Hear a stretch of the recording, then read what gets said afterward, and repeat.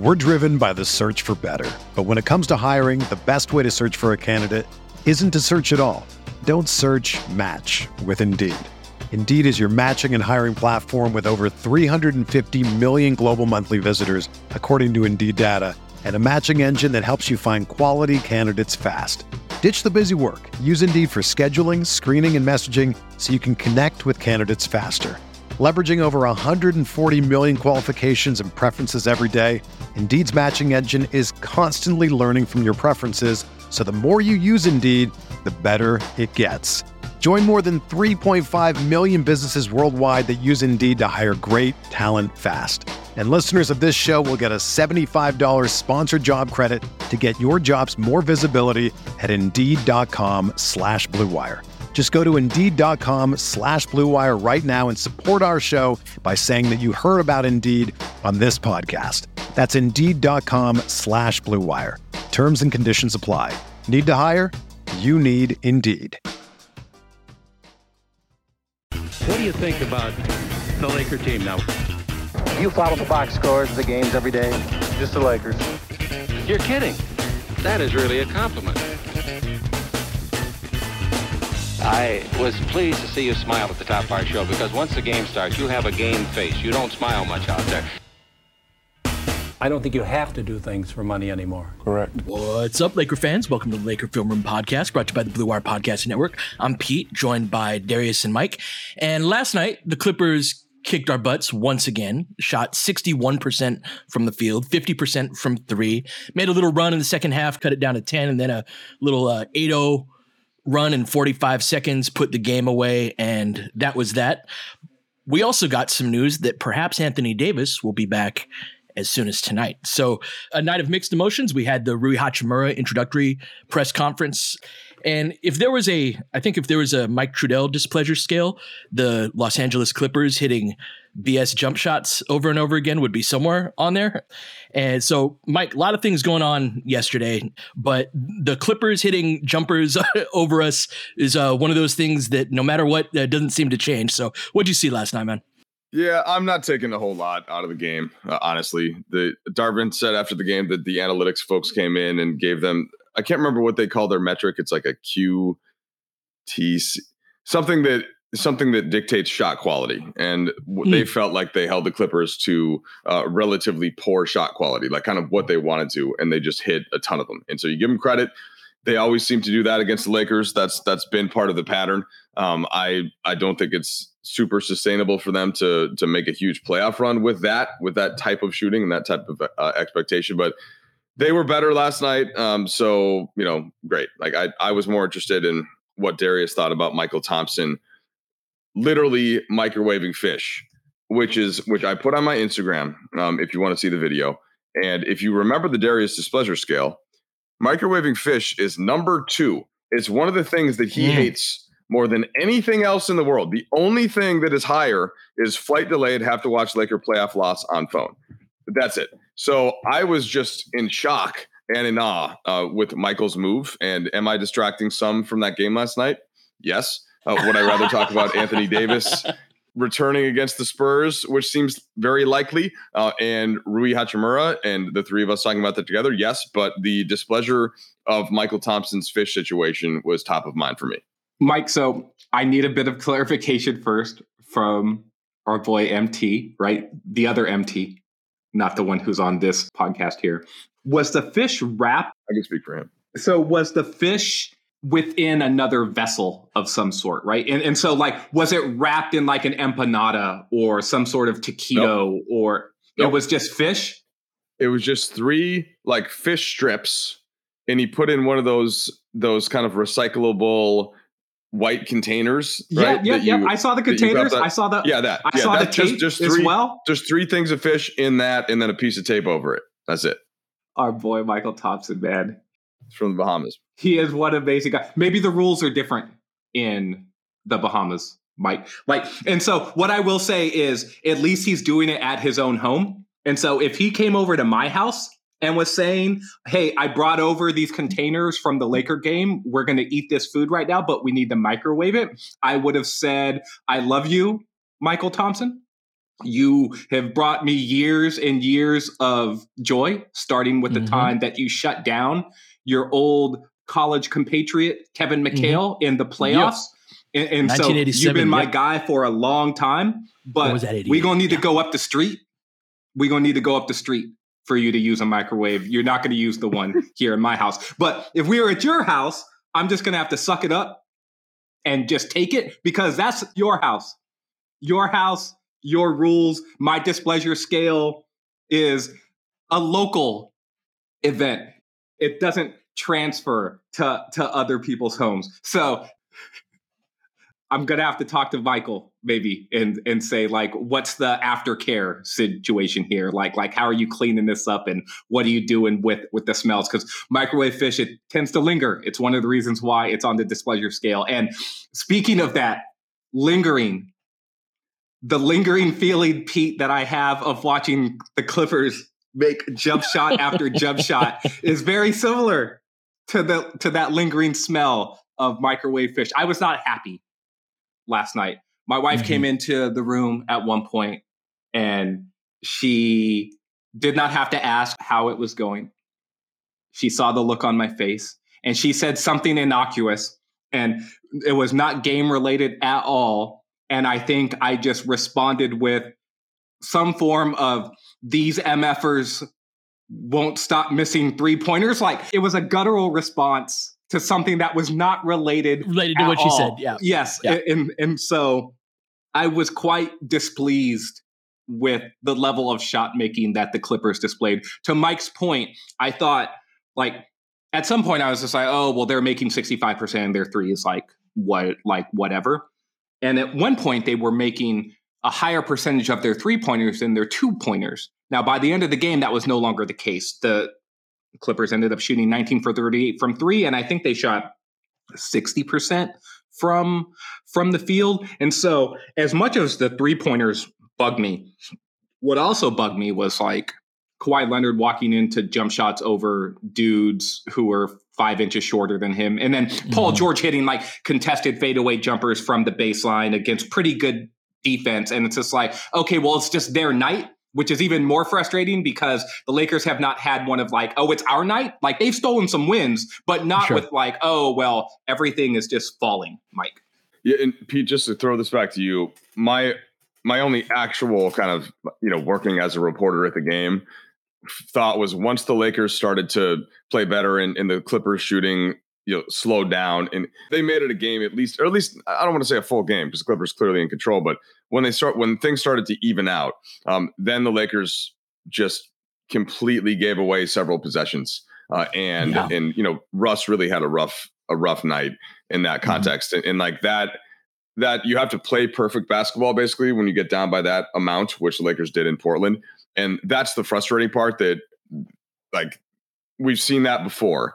And it happened again, and that was like the final nail in the coffin of that specific game, even if it doesn't have a larger meaning, other than, we could talk about that as things move forward. For sure.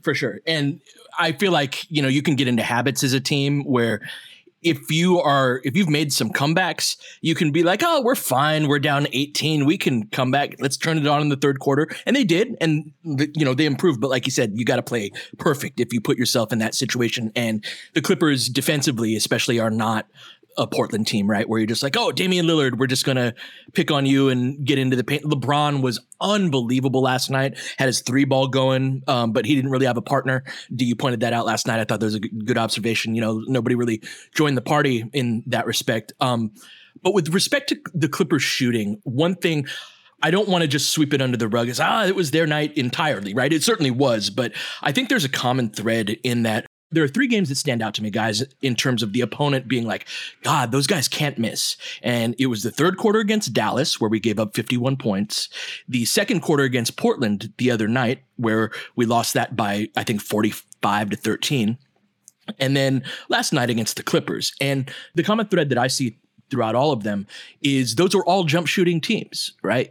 Portland, they've got Simons and Lillard, and they've got just guys that can hit open threes, and that's what they do. Right. And then with Dallas, same type of thing. You got the great shot creator, and then he's surrounded by shooters.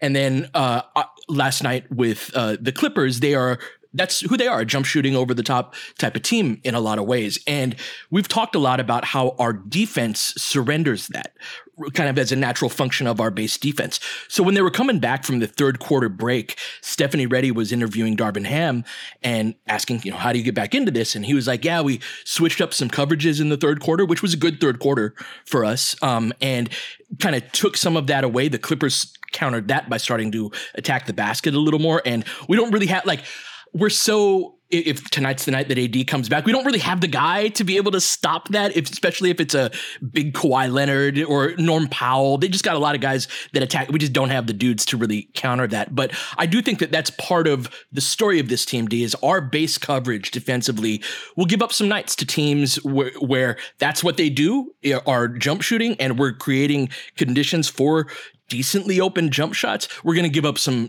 games and some quarters like that. We are. I also think it's important to note that every single game that you mentioned has happened when Anthony Davis has not played at all, right? Yes. And so AD, and it's funny because LeBron does this too. And so one of the games within the game that I was thinking a lot about last night was LeBron being just amazing offensively while basically handing off defensive duties against either Paul George or Kawhi Leonard, which would be more natural matchups for like a prime LeBron or a super engaged LeBron. And he was passing those defensive responsibilities off to the Troy Browns and Patrick Beverleys and Dennis Schroeders of the team. And then that was backed up mostly by Thomas Bryant and a bit of an overeager Wenyen Gabriel who was fouling a lot. And the last several games, like just as a sidebar, LeBron and AD have like really been on Wenyen about his fouling. And I think that it's gone from a little bit constructive, like, hey, we need you to do this, to like, what have I told you before? Sort There's of a frustration stuff. there. Yeah. Right. And so frustration is starting to boil a little bit. And so I honestly think like AD can't be coming back at a better time. If it's this game, it's great. If it's within the next couple of games, even better, because for all the slotting stuff we talk about offensively and offensive role, there's a defensive slotting that is super important as well. And this is where that idea of the point I was going to make is that when LeBron engages you defensively, offensive players react differently. And when it's AD that is hovering around the basket or in the paint somewhere, offensive players react differently. And so guys are seeing Thomas Bryant and they see a green light. Yeah, they go right at him. They're just like, oh, that's like the red carpet is rolled out for them. Like they don't fear his rim protection, even if he will get a couple of blocks. And they basically feel like, well, he's not going to be in the right position to contest or challenge my shot often enough. And that was one of my frustrations with watching Kawhi. It was not that Kawhi was getting to the basket. He wasn't. He was getting to spots on the floor where what you really needed was the big to sort of step up and show something else, give him a feint or a jab, or actually envelop him a little bit to make him think about there's more defensive attention coming. And so that idea of, oh, well, jump shooting teams have been beating the Lakers. Well, a lot of that happens off of pick and roll actions. And a lot of that happens with, okay, well, how do we play out of that? And the Lakers, just like the Bucks and just like a bunch of other teams that play in drop coverages, they play the coverage the way that they do because they want to turn the pick and roll into a 2-on-2 action. They do not want it to be a 3-on-2 action, right? And so, but when you don't have that secondary defender that makes it like, oh, we can play this 2-on-2, then you're playing from a deficit very early within the possession peak. That's the thing I just wanted to add real quick is that when you play that way, you need that center, that guy who's defending the pick and roll, to be really good. And it's funny. I like the more I watch TB play in it, and he's given everything that he can. And I do think that there are lineups and things that like where we can keep him on the floor, but when you think about what he's asked to do, it's sort of a lean forward and jab at the guard, but not too far, and then a quick twitch back and then a back pedal and jump. And it's like, TB is 0 for 3 in the attributes necessary to do those things. But to keep the whole like structure in place of like how everybody else defends and just how we defend in general, you kind of still have to ask him to do that if you're going to run your base coverage. And so, yeah, having Anthony Davis back will be, I'm so relieved we've done as well as we have, just because our offense has been great, but we really need to get our defensive house in order. Well, let's talk about what that looks like though, right? So AD comes back and he starts at the 5, presumably, right? Mm-hmm, probably. So then that'd be my guess. So then TB is your backup 5. Is Wenyen your kind of, depending on matchup, put him in, or do you try to play bigger? And can you play Wenyen and do that, go back to that sort of that Russ group? But wait, hold on. Rui Hachimura is now there. Yep.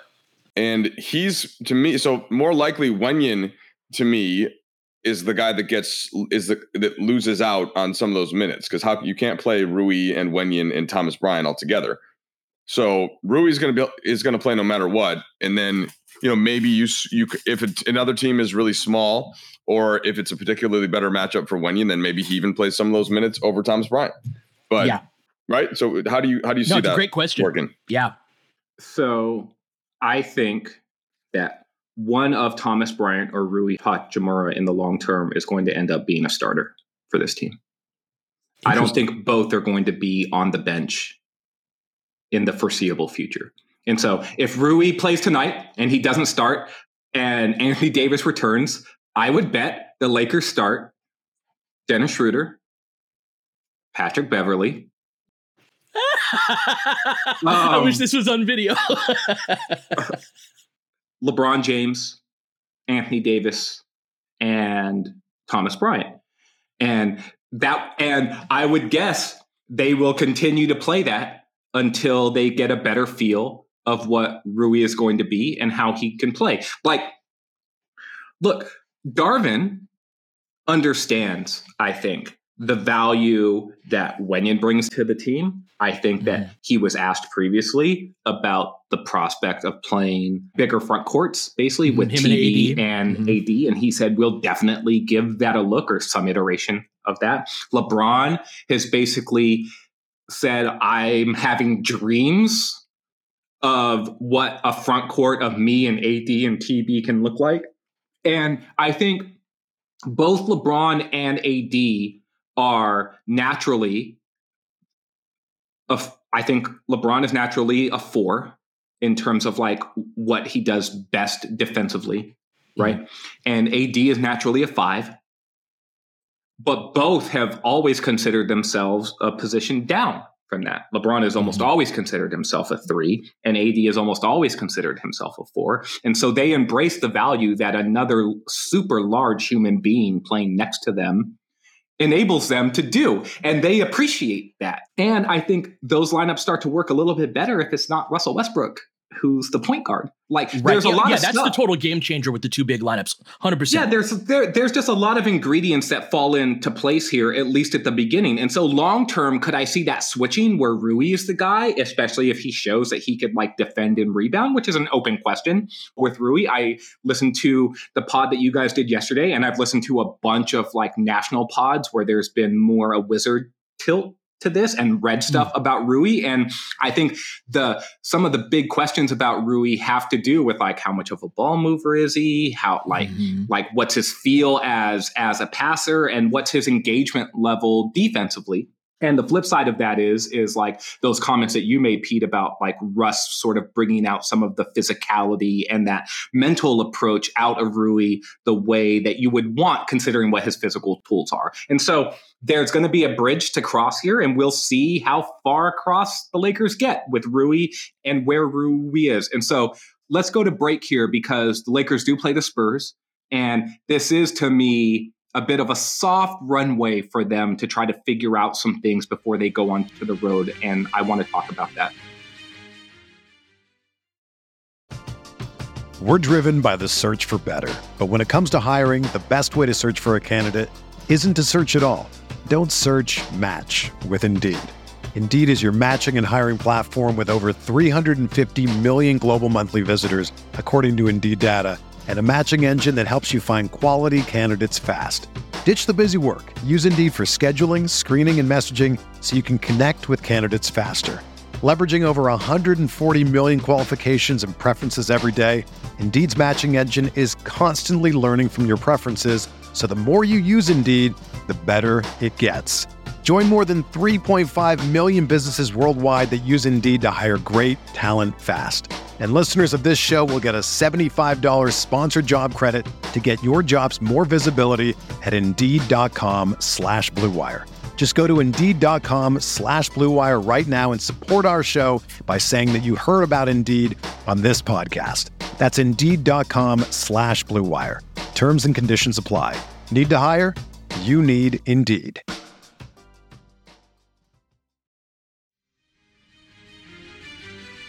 So, Mike, it wasn't just the idea that Rui could play tonight, and it feels like he will, or that AD might play tonight, and based off of the TNT reporting that came out of the game, that's a strong possibility. But Austin is making progress. There was a report that came out from Jovan Buha from The Athletic, and this was on the broadcast as well, that he's running and that he did some sprinting and that he's making progress as well. And so we talked about the cavalry coming back the other day.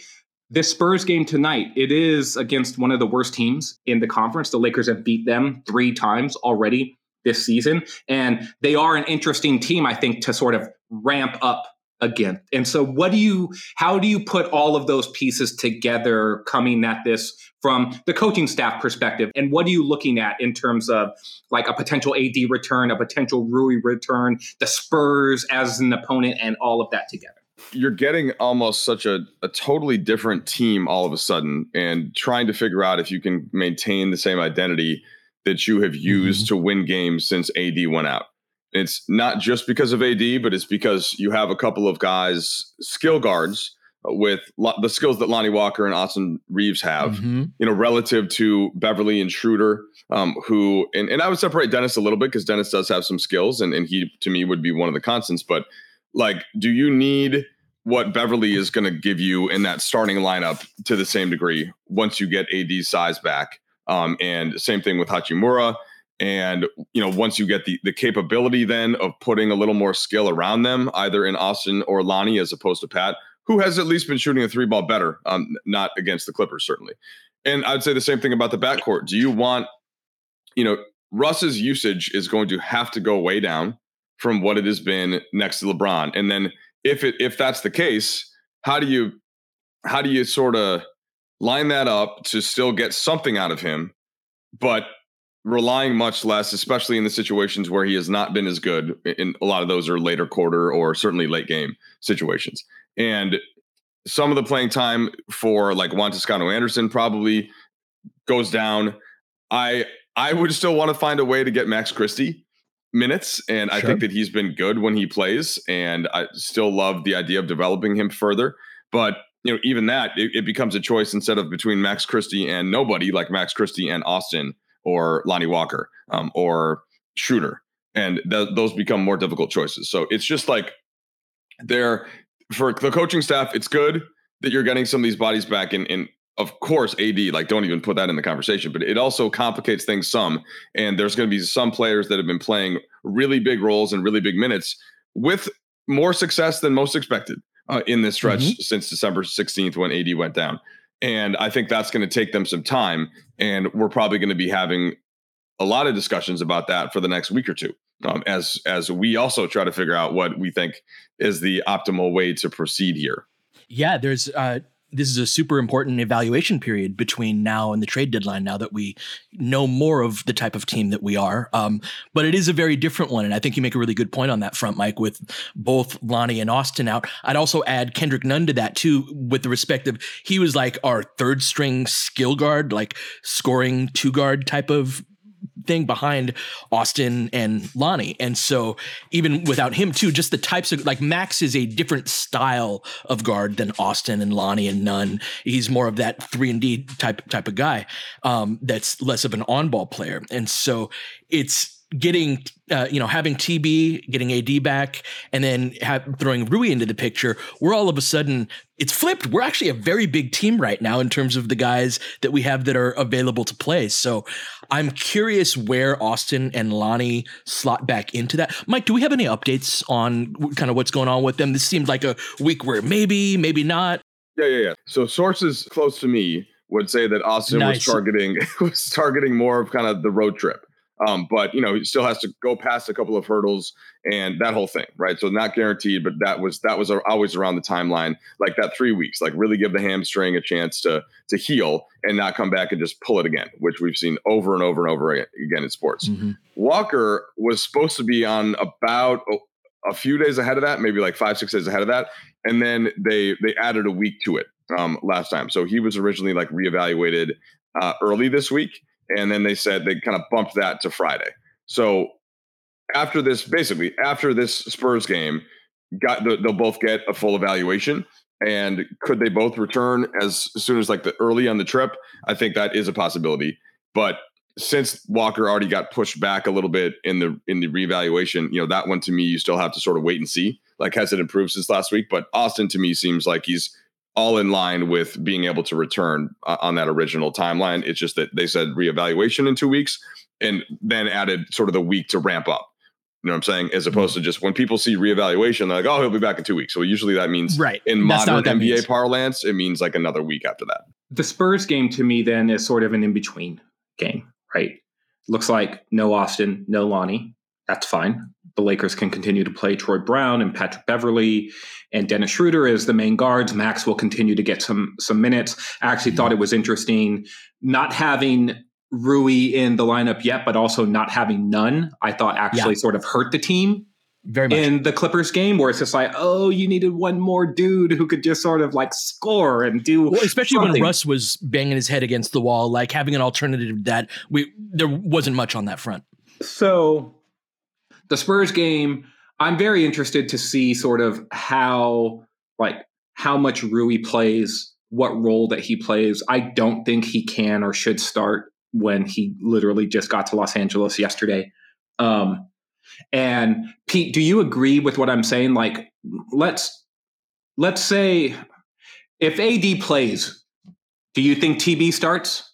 That's a great question in terms of like, will or should. I actually think that the starting lineup tonight is going to tell us so much about kind of where their heads are at going forward and what type of team they want to be for exactly that decision.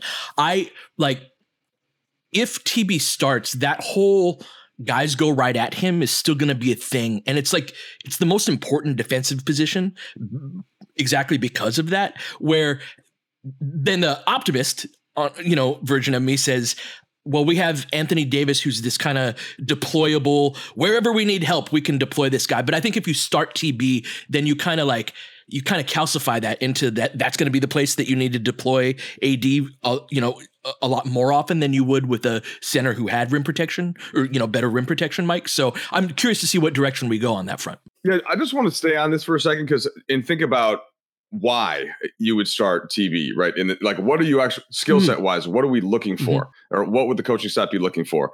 And Darius, the LeBron comment that you cited, what was the specific game where TB went off, right? And then I think it was over the Kings in the Kings win where that's right. In Sacramento. During the winning when they streak. won like 140 to 138 or whatever it was. Like it was it was close to that, wasn't it? Yeah, it was something like that. It was. Yes. So and he was tremendous. And the way, so when you get asked a question like that after a guy has been awesome, right? I think there's sort of one way to frame it. But I think that it just ignores a little bit of what the fit would be and sort of why you would have it out there. And so the first framing of that is, so winding back a few years ago, you'd think if you're going to have Anthony Davis out there in this context, then the center at least has to shoot threes. And we saw that work with Marc Gasol. Mm-hmm. But Marc Gasol is also a much different and much better defensive player than Bryant. Mm-hmm. And so if that means that one of the matchups, as Pete just sort of referred to, teams are going to be able to go at, and if they're able to either pull TB out to the perimeter, or I don't know that you're getting enough, like in terms of rebounding, to make up for sort of perimeter defensive versatility that could come in the form of either a Hachimura if he works out great, or even like in this case like LeBron at the 4, Troy Brown at the 3, and that sort of structure. So I'm just curious for you guys what your opinion is of what you would want from Bryant in that look and why you would do that as opposed to stick with what the Lakers essentially started the season with as a plan. For me, it's about tripling down on the idea of bigger, stronger, faster, and what the team is actually good at now. So we started this conversation sort of lamenting the Clippers and their ability to shoot threes. And we've talked on and offline about how sustainable that is or isn't, and how frustrating it can be to see a team continuously just hit shots over the top. But what the Lakers try to do, Pete, is they try to pummel you inside in the paint. Yeah. You mentioned this in the Grizzlies game, where it's sort of just like, hey, well, this team, what they do best is they protect the paint. And the Lakers are just like, yeah, we don't care. Mm-hmm. Like, we're going to keep coming. And that idea of TB, and so I'm just talking skill sets here. So one of the things that the Lakers are really going to want to do, I think, is wear down other opponents' big guys, because their big guys are the pressure point that if you break their big men, you no longer have a defense against what the Lakers are good at. And so, to me, one of the reasons why you play Thomas Bryant is because instead of having to play 30 or 35 minutes, he's going to play 18 to 25 minutes. And in those 20, let's say it's top end of that, 25 minutes. In those 25 minutes, he's just going to run and run and run and run and run. And he's going to sprint. And if you put a smaller player on him, he's going to try to bury that dude in the post with rim runs. He's going to attack the offensive glass, and he's just going to play his style. And on top of that, he is comfortable running the baselines. He can play in the dunker spot, but not as a dunker. And so he shoots these little 12-foot jumpers, these sort of old school Udonis Haslem, like Rick Smits, like, oh, look at him. He's shooting 16-footers from like weird spots on the floor. He can be a high-low player. And so there's all kinds of advantages I think the Lakers can try to exploit by playing bigger offensively. And then defensively, I think the Lakers have been a bad rebounding team. And if LeBron isn't basically thinking to himself, I'm going to get 10 rebounds tonight, the Lakers are going to really struggle on the glass, I think, even if it is LeBron at the 4 and then Troy Brown at the 3, and then you're playing 2 6'1" guards, right? And so for me, it's more like, all right, you've got AD and LeBron as sort of these supplementary big defenders who are comfortable playing in the paint and protecting the rim in their own ways. And while TB offers an entryway, Pete, that red carpet that I mentioned, well, if there's the red carpet, well, LeBron and AD are the bouncers at the front door of the club. And they're just like, oh, yeah, I'm here to protect my red carpet a little bit, right? And so that's sort of how I see and what I think you'd be trying to get out of a bigger lineup with TB. Am I off base? No, I think that's a very strong argument. And also, like, TB has shown during this stretch that he's not somebody that you can't stop Thomas Bryant. But if you don't account for him, if you don't put a body on him, if you don't, like, if you don't, then he's going to give you 25 or 30 points. Like, he's going to score very efficiently around the rim. And so I think that there's a certain amount of, like, you just run out of guys defensively. This is a whole idea we've talked about for a minute, where it's like there's just too much big athlete to deal with collectively on the Lakers that I think is difficult for a lot of teams that are built to be that more skill jump shooting team. To me, that is the antidote to these kind of smaller skill teams, Mike. That said, I am more inclined to agree with that position of having perimeter defensive ability. And so I could see sort of a setup where, like, TB starts kind of like the 2020 team, right? You start with 2 bigs, and then it's Rui is more of the closing guy. Rui fills that Kuzma type of role. And I think rotationally, it's a lot more similar that way. And so, yeah, D, that's kind of where I come from, is that I think you can start that way. You have to adjust for it, but I value that perimeter defensive ability a little bit more. Mike, to kick it to you, instead of 2020, think more 2009, 2010. And TB is more the Andrew Bynum of this mix, and AD but Bynum was more, such a good rim protector, though. Yeah, like he was. no, but I'm saying though, from the prospect of this dude starts the game, but Bynum never he never closed. Yeah, he never closed. It was always they always went with LO there, right? And so that's how I would envision more of the dynamic, not necessarily the skill sets, Pete. I'm not comparing Thomas Bryant to Andrew Bynum, although offensively. No, it's fun. Right? Yeah. Anyways. Well, I'm kind of back to the point of if Thomas Bryant is playing next to AD, then where is he on the floor and where is AD? And when teams pack the paint, but you're essentially switching out one perimeter guy for another big, how do you still get downhill in the same way? And how do you encourage Anthony Davis to play like that, especially as we'll see how he is with his foot. And, is he going to be attacking or is he going to be taking some jump shots, or at least some additional amount? And so I guess my worry about that duo would be, either Bryant would be out there on the perimeter taking threes and teams would be like, go ahead. We're fine if you hit one or two, but you're not going to hurt us much from out there and you're not going to be on the offensive glass. And then we're going to take advantage of you on defense. And, we don't know the level that AD is going to be able to attack anyway. But so that's one of the questions. The other one is just who is it that if Thomas Bryant is starting there, whose minutes and whose starting role is going away? And is that Beverly? Because I don't think it's going to be Schroeder. And or is it Troy Brown, who I'd prefer to still stay in the starting lineup? And what Darvin has shown throughout the season is that like Beverly starts. That's what's been happening. And Brown starts when somebody else isn't available to start, essentially. But how does that factor in? So you're basically going Schroeder, Beverly, LeBron, Thomas Bryant, and AD. That's the group, right? That you're referring to?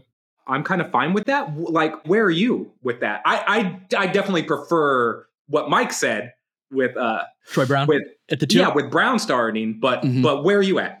So first of all, that's a really big lineup, right? You got Dennis, who's a slightly below average size point guard, but everybody else, Troy Brown, LeBron James, Anthony Davis, Thomas Bryant, those are big dudes for their position. So we've gone from this team that's very small to a team that's very big under this proposal. I think Mike's point about not wanting to facilitate the AD that kind of drifts on the perimeter and takes jumpers, but still attacks is a really good one. The 3-point shooting of TB is helpful, and he will help space the floor. But one thing that I think helps spacing even more is he really understands his relocations and where to be, and he does it with verve and energy, like he's going to get there quickly. And so on this team that has so much of that 90s style, that 20 feet and in type of attacking style, I have visions of a lot of high-low action with LeBron with AD and TB. They can vary because TB can knock down that free throw line jumper, and AD can be in the dunker spot, or vice versa. AD had passed really well before he got hurt. This has been his best passing season as a Laker. And so on the offensive end, Mike, I still think we need to keep that AD going downhill and him as the primary role man. But I think TB can fill other spots around that D that can really accentuate that. So I'm actually really excited about the prospect on offense. But I do agree with Mike that we don't want to facilitate the AD taking a bunch of 16-foot jumpers version of himself. Yeah, one of the things that I'd be interested in too is seeing how the Lakers pick and roll game would work with two bigs on the court who are both comfortable screening.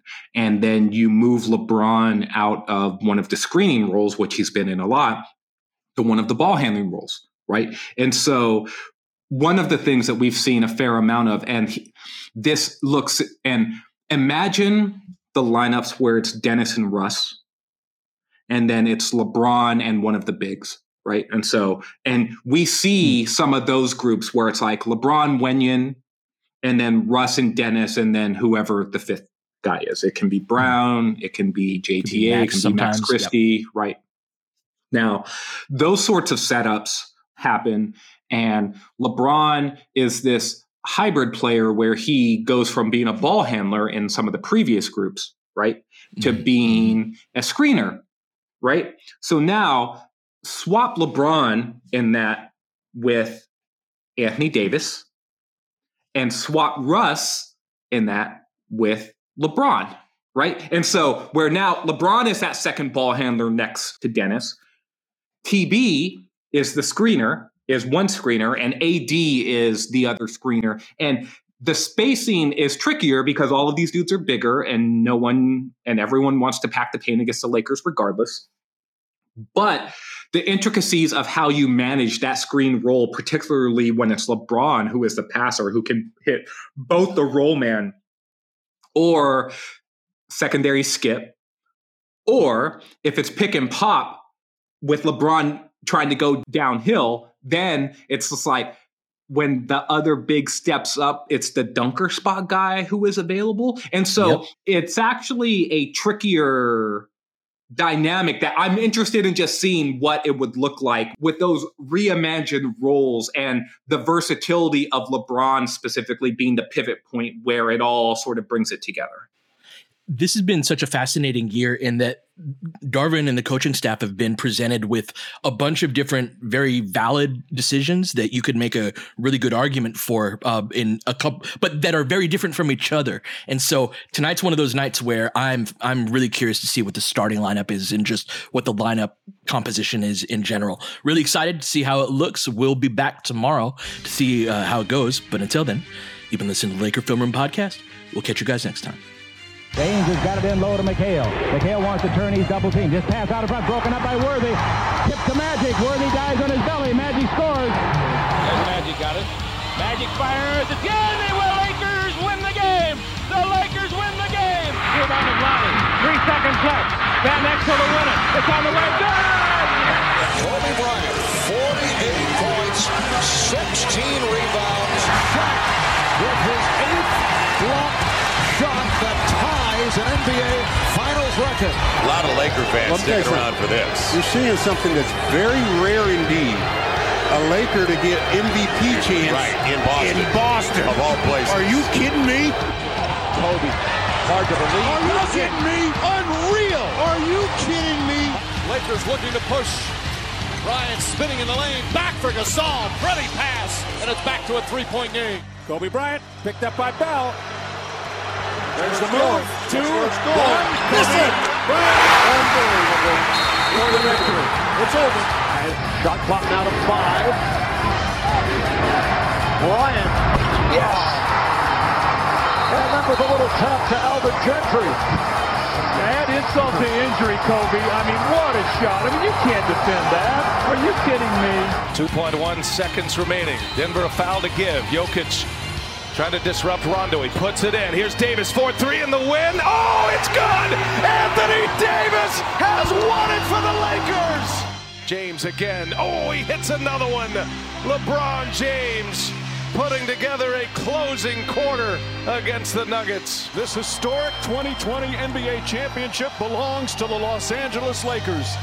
The Lakers conquer the bubble, and banner number 17 will soon hang in the rafters.